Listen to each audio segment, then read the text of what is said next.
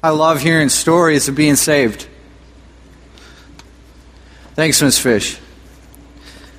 It's timely in that today's even a holiday, a Jewish holiday that celebrates the story of Esther,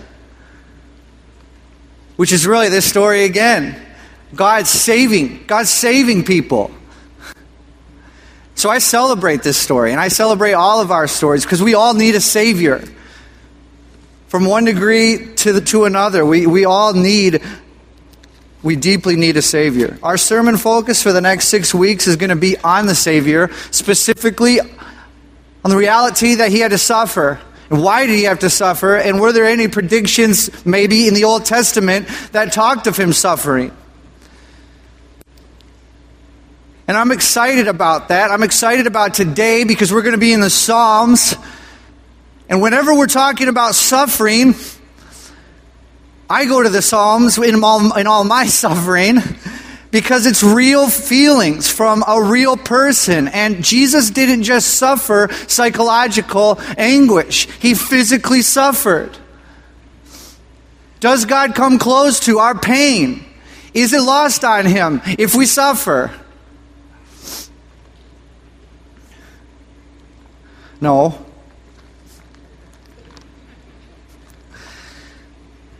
Today we're going to be talking about the feeling of separation in a way, of being rejected. A feeling that I think a lot of us have a fear of, or at least some scars from, that go as deep as it goes in our soul and in our heart. Today we're going to be in Psalm 118, and all I want to do is introduce you to the Psalms. We haven't been there in a while, and then to talk to you about maybe what Jesus thinks about this psalm.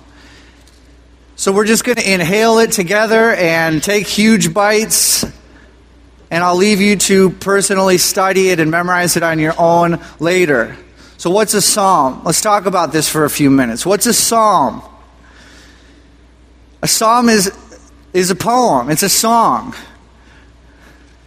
It's poetry. I love this because poetry was invented to be felt. It was made so that our feelings could somehow, some way be articulated. What's inside that we can't really express is expressed through art and through poems. And I get great joy out of the fact that God cares enough about my feelings and my emotion that He's willing to give up such a large portion of His book to stewarding that and to speaking health into it. Because what a psalm does is it doesn't just articulate a feeling and leave it there in a profound way. It does that, and then it moves that feeling. It reflects it up towards God every time. Psalm 42, I am so exhausted, so thirsty. I'm like a deer that has been running through the woods and needs some water. As the deer pants for living water, my soul pants for you. Every feeling that we can feel, every emotion that we've experienced can be seen in the psalm. Joy, happiness, gratefulness, gladness are all expressed in the psalm. Depression, discouragement. Why are you downcast, O my soul? Hope in God, for one day you will sing of Him again. Fear. Why are you afraid, O my soul? Do you not know God has counted your tossings and bottles up your tears? We're missing out a great deal of relationship with God on an emotional feelings level if we're skipping the psalm.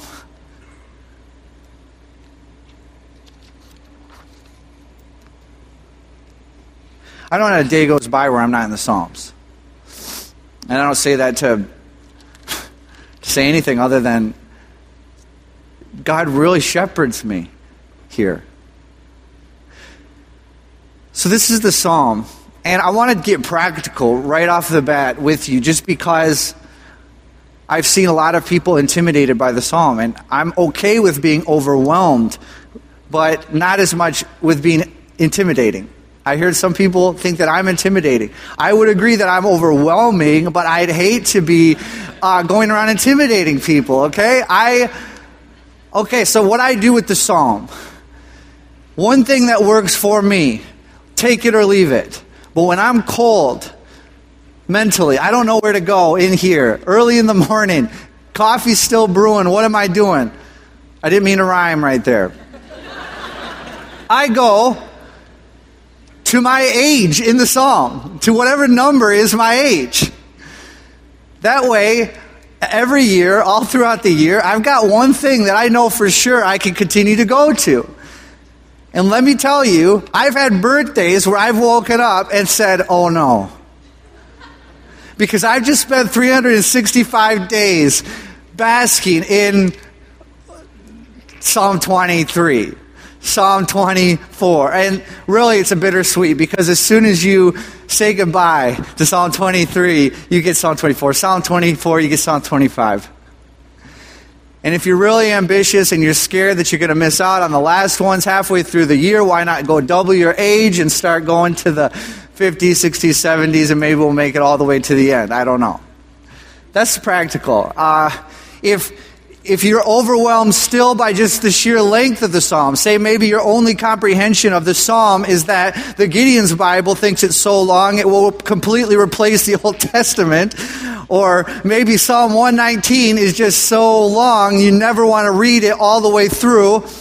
Here's a couple of hooks to comprehend this book, and here's what I do. There's always been sort of a mental parallel between the Psalms and the Torah. Have you ever noticed that after Psalm 41, it says amen, amen, and then this is book 2. Okay, what is that all about? After Psalm 72, there's a amen, amen in a book 3, and 89 and 106. There's books here in the Psalms. There are 5 books of the Psalm. And it's been a long-standing tradition, at least for the sages of old, when knights were bold, that there is a somehow poetic commentary going on with each book of the Torah. So if you're looking for somewhere in the Bible to pepper in the Psalms, just imagine if you have the first book of the Bible, Genesis, and then the first book of the Psalms, and you start to read them at the same time, and you see, okay, Psalm 1, we've got a man, we got the law, we've got a tree, and the counsel of the wicked. And then you read about the man in the beginning of the law by a tree and getting counseled by the wicked. Maybe this would help that. I don't know. But David wrote most of these Psalms, and he's saying things like meditate on the law day and night. So I can only assume that at least there's some connection to the man who's praying through these Psalms, praying through the Torah, writing Psalms, writing songs, that maybe there's something that would help that. Imagine. You get to my favorite conversation between Abraham and the Lord, when, you probably could guess, God takes Abraham out of his tent and says, Abraham, look to the stars, count them if you're able to count them, so shall your offspring be. And then you were to read Psalm 8. Oh God, my God, how majestic is your name in all of the earth. When I look to the stars and I see the work of your hand, I wonder, what is man that you are mindful of him? Or you look to Psalm 19 and just say, the stars of the heavens are proclaiming the glories of God. Maybe there's some poetic connection and commentary going on that you can work through on your own. And it happens book after book. The third book of the Bible is Numbers, and it's all about the wilderness of the Israelites. And what's the first psalm of the third book of Psalms? Psalm 90, which is Moses. It's Moses' psalm. The fifth book of the Bible, Deuteronomy, recounting all that God has done for his people.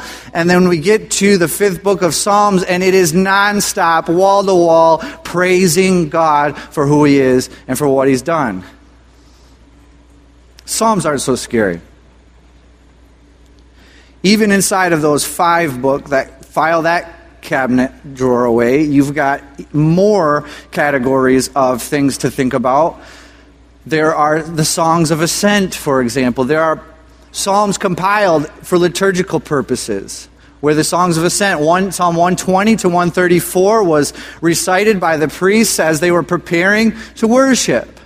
So maybe 15 steps outside of the door here some morning, you'll want to just recite each psalm and take a step and see what happens when you get in. I don't know.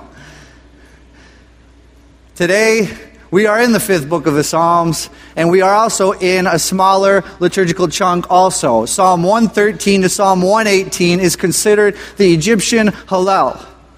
Hallel just meaning praise. And it is thought that these psalms would be a great companion to anyone studying the Exodus. Think of all that we've done over the last 6 to 7 months and then read these psalms and see maybe what emotionally happens inside of your heart. It's kind of cool. Personally, I think it's amazing that Psalm 118 in and of itself is really a big part of the Passover Seder. At the end of dinner, so say at the end of what Rod was talking about last week, of the communion time where Jesus had dinner with the disciples for Passover. At the end of dinner, they would sing Psalm 118 as the closing. So when you read in Matthew 26 that Jesus passed the bread and passed the cup, and then they rose, sang a hymn, and went to Gethsemane, you can bet that the song that they sung was the Psalm 118. That God prepared hundreds of years for the hearts and the emotions of His people to be stewarded to even the day that He came. So read with me a few verses out of Psalm 118, starting at verse 22. The stone that the builders rejected has become the cornerstone. This is the Lord's doing. It's marvelous in our eyes. This is the day the Lord has made. Let us rejoice and be glad in it. Save us, we pray, O Lord. O Lord, we pray, give us success. Blessed is he who comes in the name of the Lord. We bless you from the house of the Lord. Pray with me. Save us, O Lord. Hosanna. Give us the courage that you gave your daughter Esther. We're celebrating her bravery today in a lot of ways. She knew a God who saves when she said, "Tell the people to fast, for I will go into the king in 3 days' time, even though it's against the law. And if I perish, I perish." Teach us about you, God, in a way that she knew you, with courage to say that I know a God who saves. Like the Hananiah, Azariah, and Mishael, who said to King Nebuchadnezzar, "Our God is able to save us from the fire, but if not, we will never bow down to you." Teach us about that God who is able to, you who are able to save us from the fire. And give us the courage to be able to say, but if not,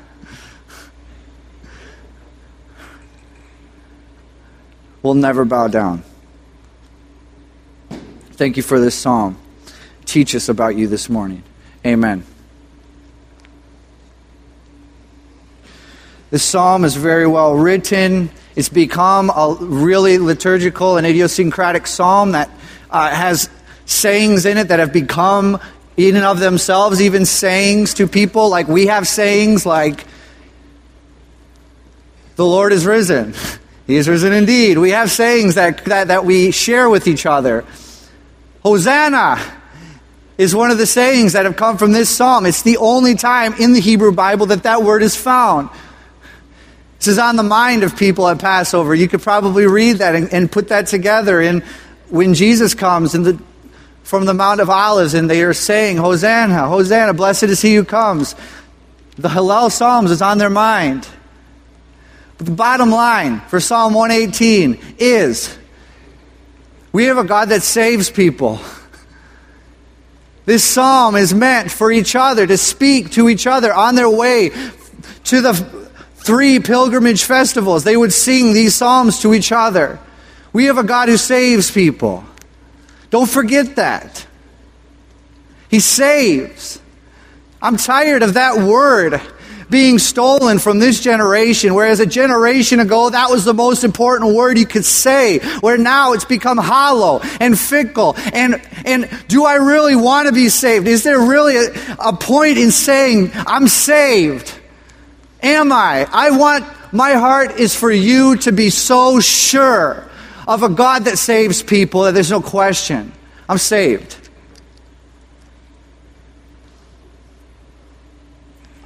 I need that because life is not easy, and the psalmist knows that. These are real words written by a real person who has real problems. He needs a real God that will reach out when we're in distress. Like in verse 5 when he says, "In my distress I called out to the Lord." I need to know that I have somebody out there that I can scream to in my mess and in my distress. Verse 7, there are people who hate him, he says. In verse 10, I feel alone and all surrounded by my enemies. Verse 12, there are bees. They're like swarming around me like bees. I feel like I'm in the Hunger Games right now.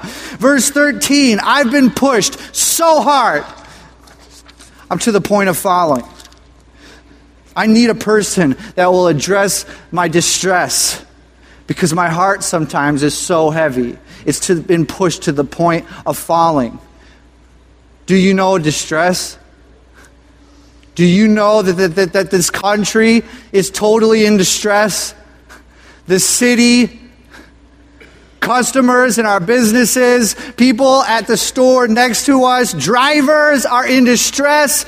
Look at these potholes on the road. Marriages are in distress. Maybe you're saying right now, it just hasn't been good in a really long time. I don't know how to love my wife anymore. I don't know how to love my husband anymore. She asked for 3 weeks and now it's 3 months. Is it ever going to be good again? My heart's heavy with distress. Families are in distress. Maybe you're a parent of a child and you feel like it right now. My kid hates me. You wouldn't believe some of the words they say when they're fighting. And to be honest, maybe you think, graduation's just 3 months away, 2.5 months away, and I'm counting the days till my kids leave, and I hate that about myself. Or maybe you're like me, who when I was 17 thought it was the greatest idea to just move out of my parents' house and go explore the world, which lasted about 15 minutes till I started realizing this insatiable pain of loneliness that takes a long time to rebuild and a long time to find. But when you're in a city like this, you see people all over the place. And every time you see someone, it just stings a little bit who's holding hands with someone else. Or if you see friends that are just so deep and close. Or if you see someone in life who's a little bit farther down the road than you, sometimes that feeling just doesn't let you go. I'll never forget the movie Julie and Julia when I watched it. And I saw Meryl Streep as Julia Child walking down the streets of Paris with her husband. And you see just in a glimpse this stroller go by with a mother, and Julia just locks up, and her face just, you see, it's like she just got stung. Every time that happens to us in these battles in life, which pretty much just only come out on the way to church in the mornings, right? These battles that come out, they sting us just a little bit more. And not one sting is going to kill you, but sting after sting after sting, wave of distress after wave of distress. This is the feeling of real life drowning so heavy on your chest that you can't breathe anymore, who are we going to call to? The Ghostbusters aren't real. Who are you going to call? When you breach the water and you go to grasp for air, but all you want to say is, save me. I need a rock. There's so much in the world offering me to build on them that is not solid. It's sinking sand. I need a rock to build on. I need a stone. What if I told you that the God of the Bible is a rock? He claims to be a rock. He will be a rock for you to build on, to trust, to be safe under. He says it. Remember, Isaiah 44, verse 8. Don't be afraid. Don't tremble. For I, the Lord, your God, am God. And I know no other rock. I know no other rock but I. Wasn't it a rock that brought water to the dehydrated people in the wilderness, the Israelites? Wasn't it a rock that God wrote on his law, the Ten Commandments? Wasn't it a rock that hid Moses so that he would live on Mount Sinai for that moment? Wasn't it a rock that sunk into the head of the Philistine giant? God's a rock. Samuel, in 1 Samuel chapter 7, when he was the judge still, was praying like crazy for his people as the Philistines are coming in to attack them. Nobody's going to live through this thing. And Samuel just continues to pray, and guess what happens? A thundering noise comes from heavens, and God completely scares the Philistines just enough time for the Israelites to take them out. And what's Samuel do? He sets up a rock and says, Ebenezer, the Lord is my stone of help. And not to mention, too many Psalms to count, that David thinks the same thing. God, you are my God. You are my rock and my refuge. Blessed be the God of my salvation, the rock who's exalted. You know that. You know that God is a rock for you, for me. He's always been that. You can rely on him, and you can build your life on him.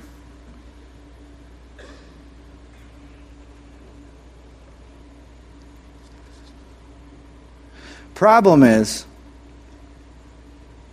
even people that know this sometimes choose to not build on the rock.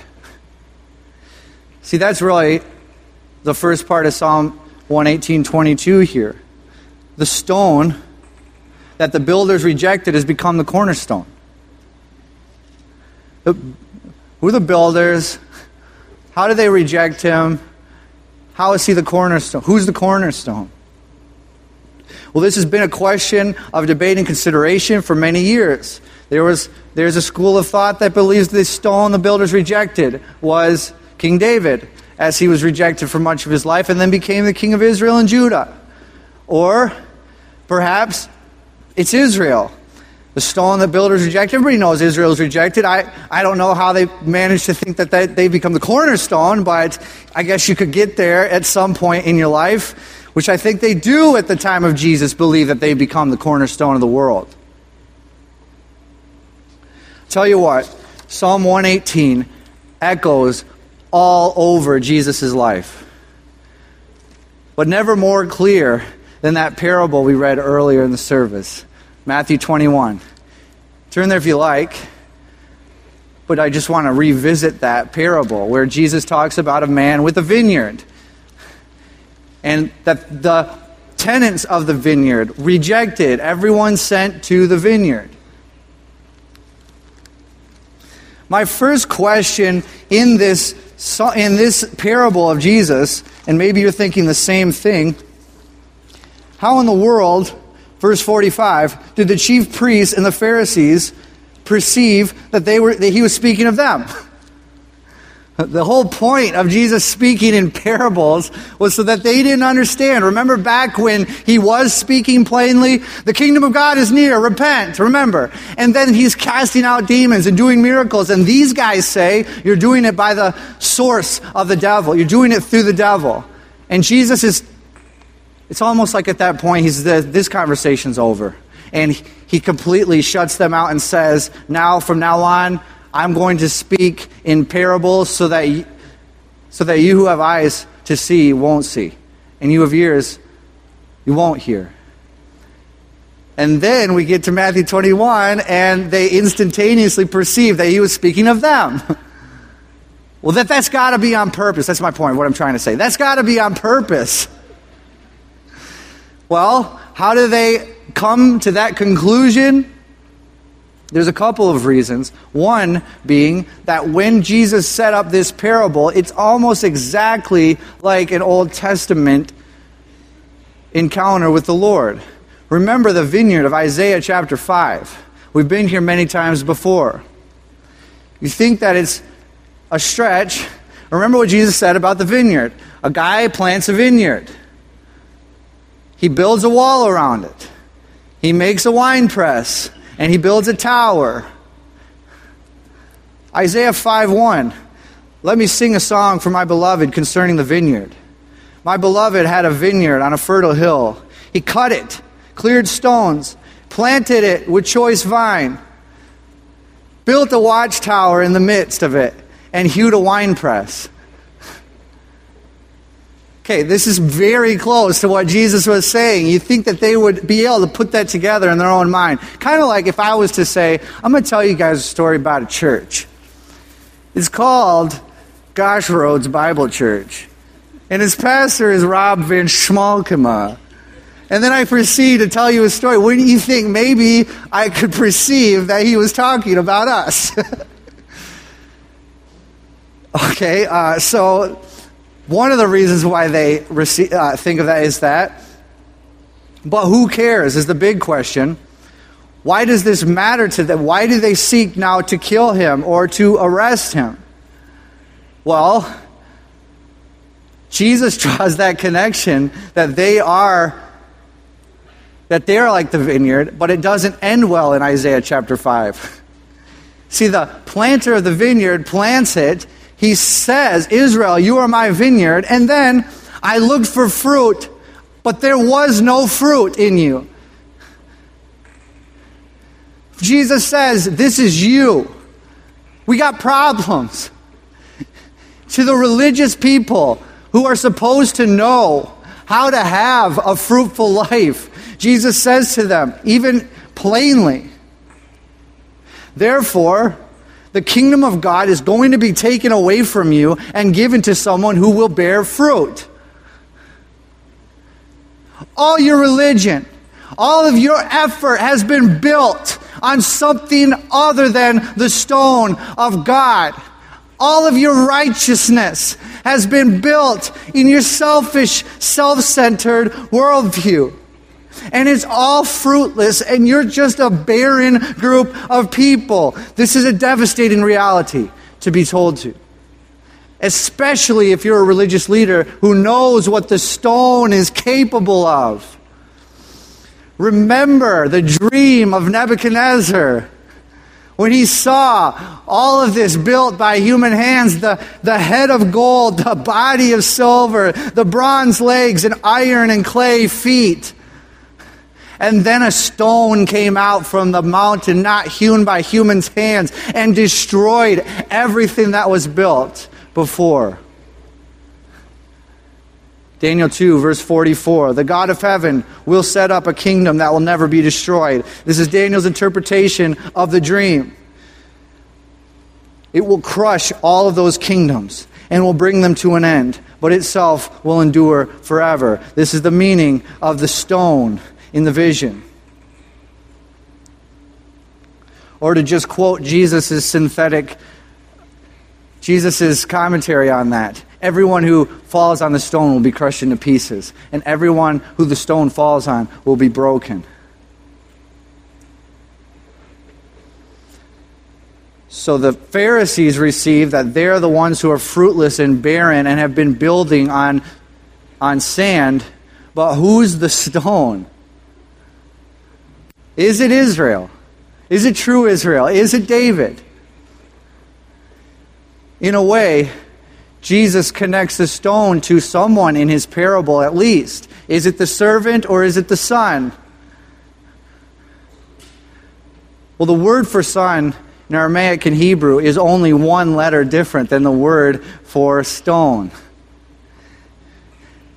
A lot of the scriptures are built on wordplay. But if that doesn't connect it enough for you, remember what Peter said in front of the Sanhedrin in Acts 4, verse 11. If there was any doubt. This Jesus is the stone that the builders have rejected and how has now become the cornerstone. And there is salvation in no one else. For there is no other name under heaven given among men by which we can be saved. Jesus is the stone. Is he the stone for you? That's the question. What are you building on? What have we been building on? For he was rejected by some very religious people who were supposed to be the experts on spiritual architecture. They were supposed to know the stone when they saw him. But mark my words, if you build your life on something other than Jesus, the cornerstone, he could be right in front of you and you'd miss him. Instead of setting up the stone, they spit on him. Instead of crowning him with a crown of gold, they crowned him with a crown of thorns. They put shame on him. They beat him. They hung him on a tree and made him die the death of a felon. The cornerstone. And in all of this, Jesus, he suffered the punishment that we were supposed to suffer and experienced our deepest fear. The stone was rejected. The stone was rejected. We were all supposed to be crushed by that stone, not hewn by human hands. We were all supposed to be crushed, but he suffered being crushed so that I would not have to. And he suffered being separated so that I would not have to. Why do you think capital punishment and excommunication from a family are the hardest things to go through and are the biggest deal to us? Because exile and death have been the top of the list of punishment ever since the Garden of Eden. This goes very deep.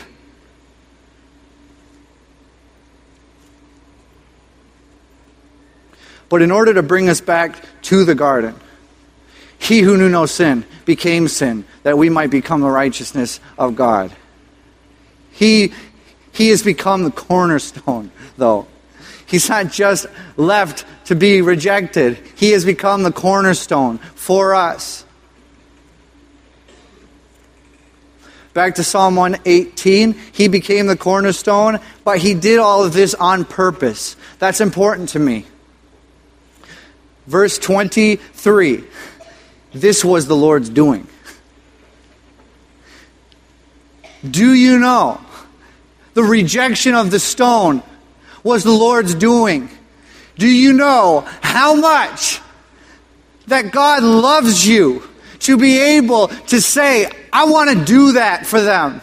I'm going to do that. I'm going to suffer rejection. I'm going to suffer being crushed for you. This was the Lord's doing. And you know what? It is marvelous in my eyes. Because of Jesus, I now can receive everything in Psalm 118. We can sing Psalm 118 over each other. We can say it to each other. We can preach it to the world that we have a God who will save you. It's a new day. Verse 24, this is the day that the Lord has made. Let us rejoice. You ever rejoice? You ever rejoice about the fact that he did this? You should celebrate that. That's what this holiday today is all about. It's the most celebratory holiday in the Jewish calendar because they want to dance and scream, he saves us. He saves us. I take this psalm now and I sing it over myself and read it over my family because it's true for me because of Jesus. Give thanks to the Lord, for He is good, and His steadfast love endures forever.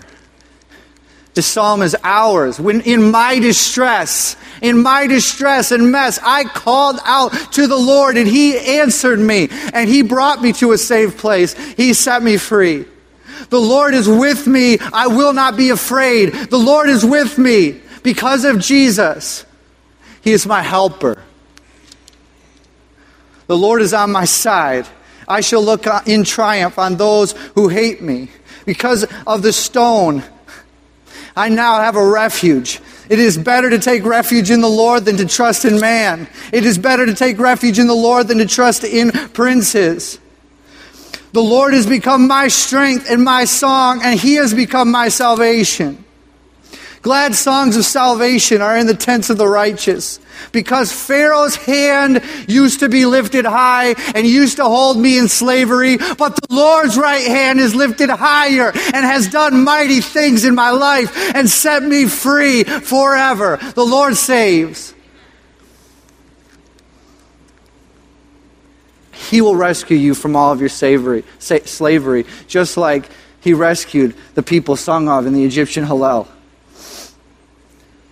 Lastly, verse 25 and 26, to me, really make it or break it.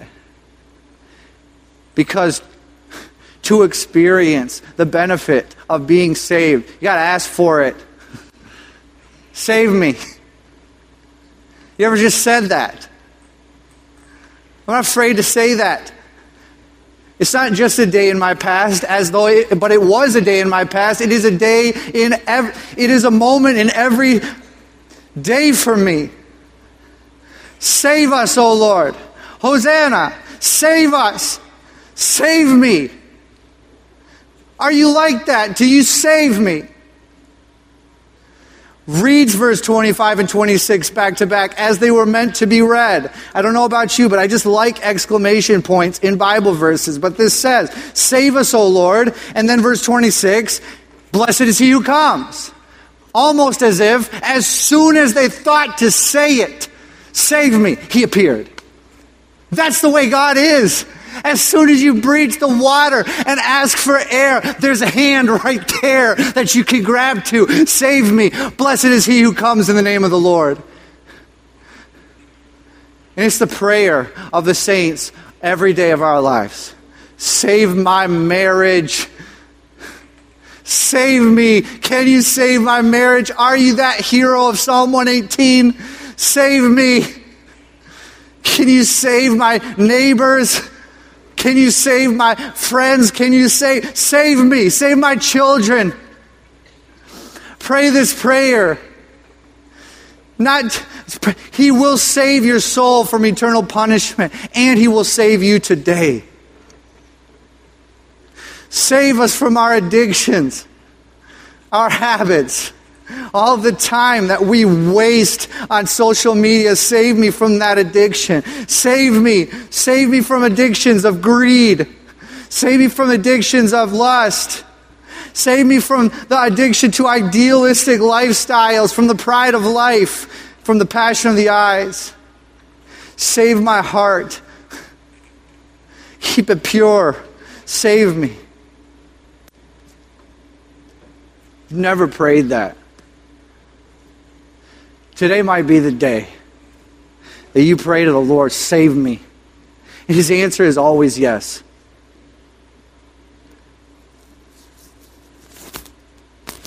And as you pray that, you'll begin to rebuild your life on the cornerstone of a Savior who will save you. So pray it even now with me, will you? Hosanna, save us, O Lord, save us. If we prayed it 1,000 times or one time, give us the assurance that a rock can give us, that we are indeed saved. that we can go out then and communicate that to our neighbors and friends, that you are a God who rescues. You are a God who saves. You are the same yesterday, today, and forever. When you saved Daniel from the lion's den, when you saved friends from the fire, saved from of the Egyptians, that's what you're like.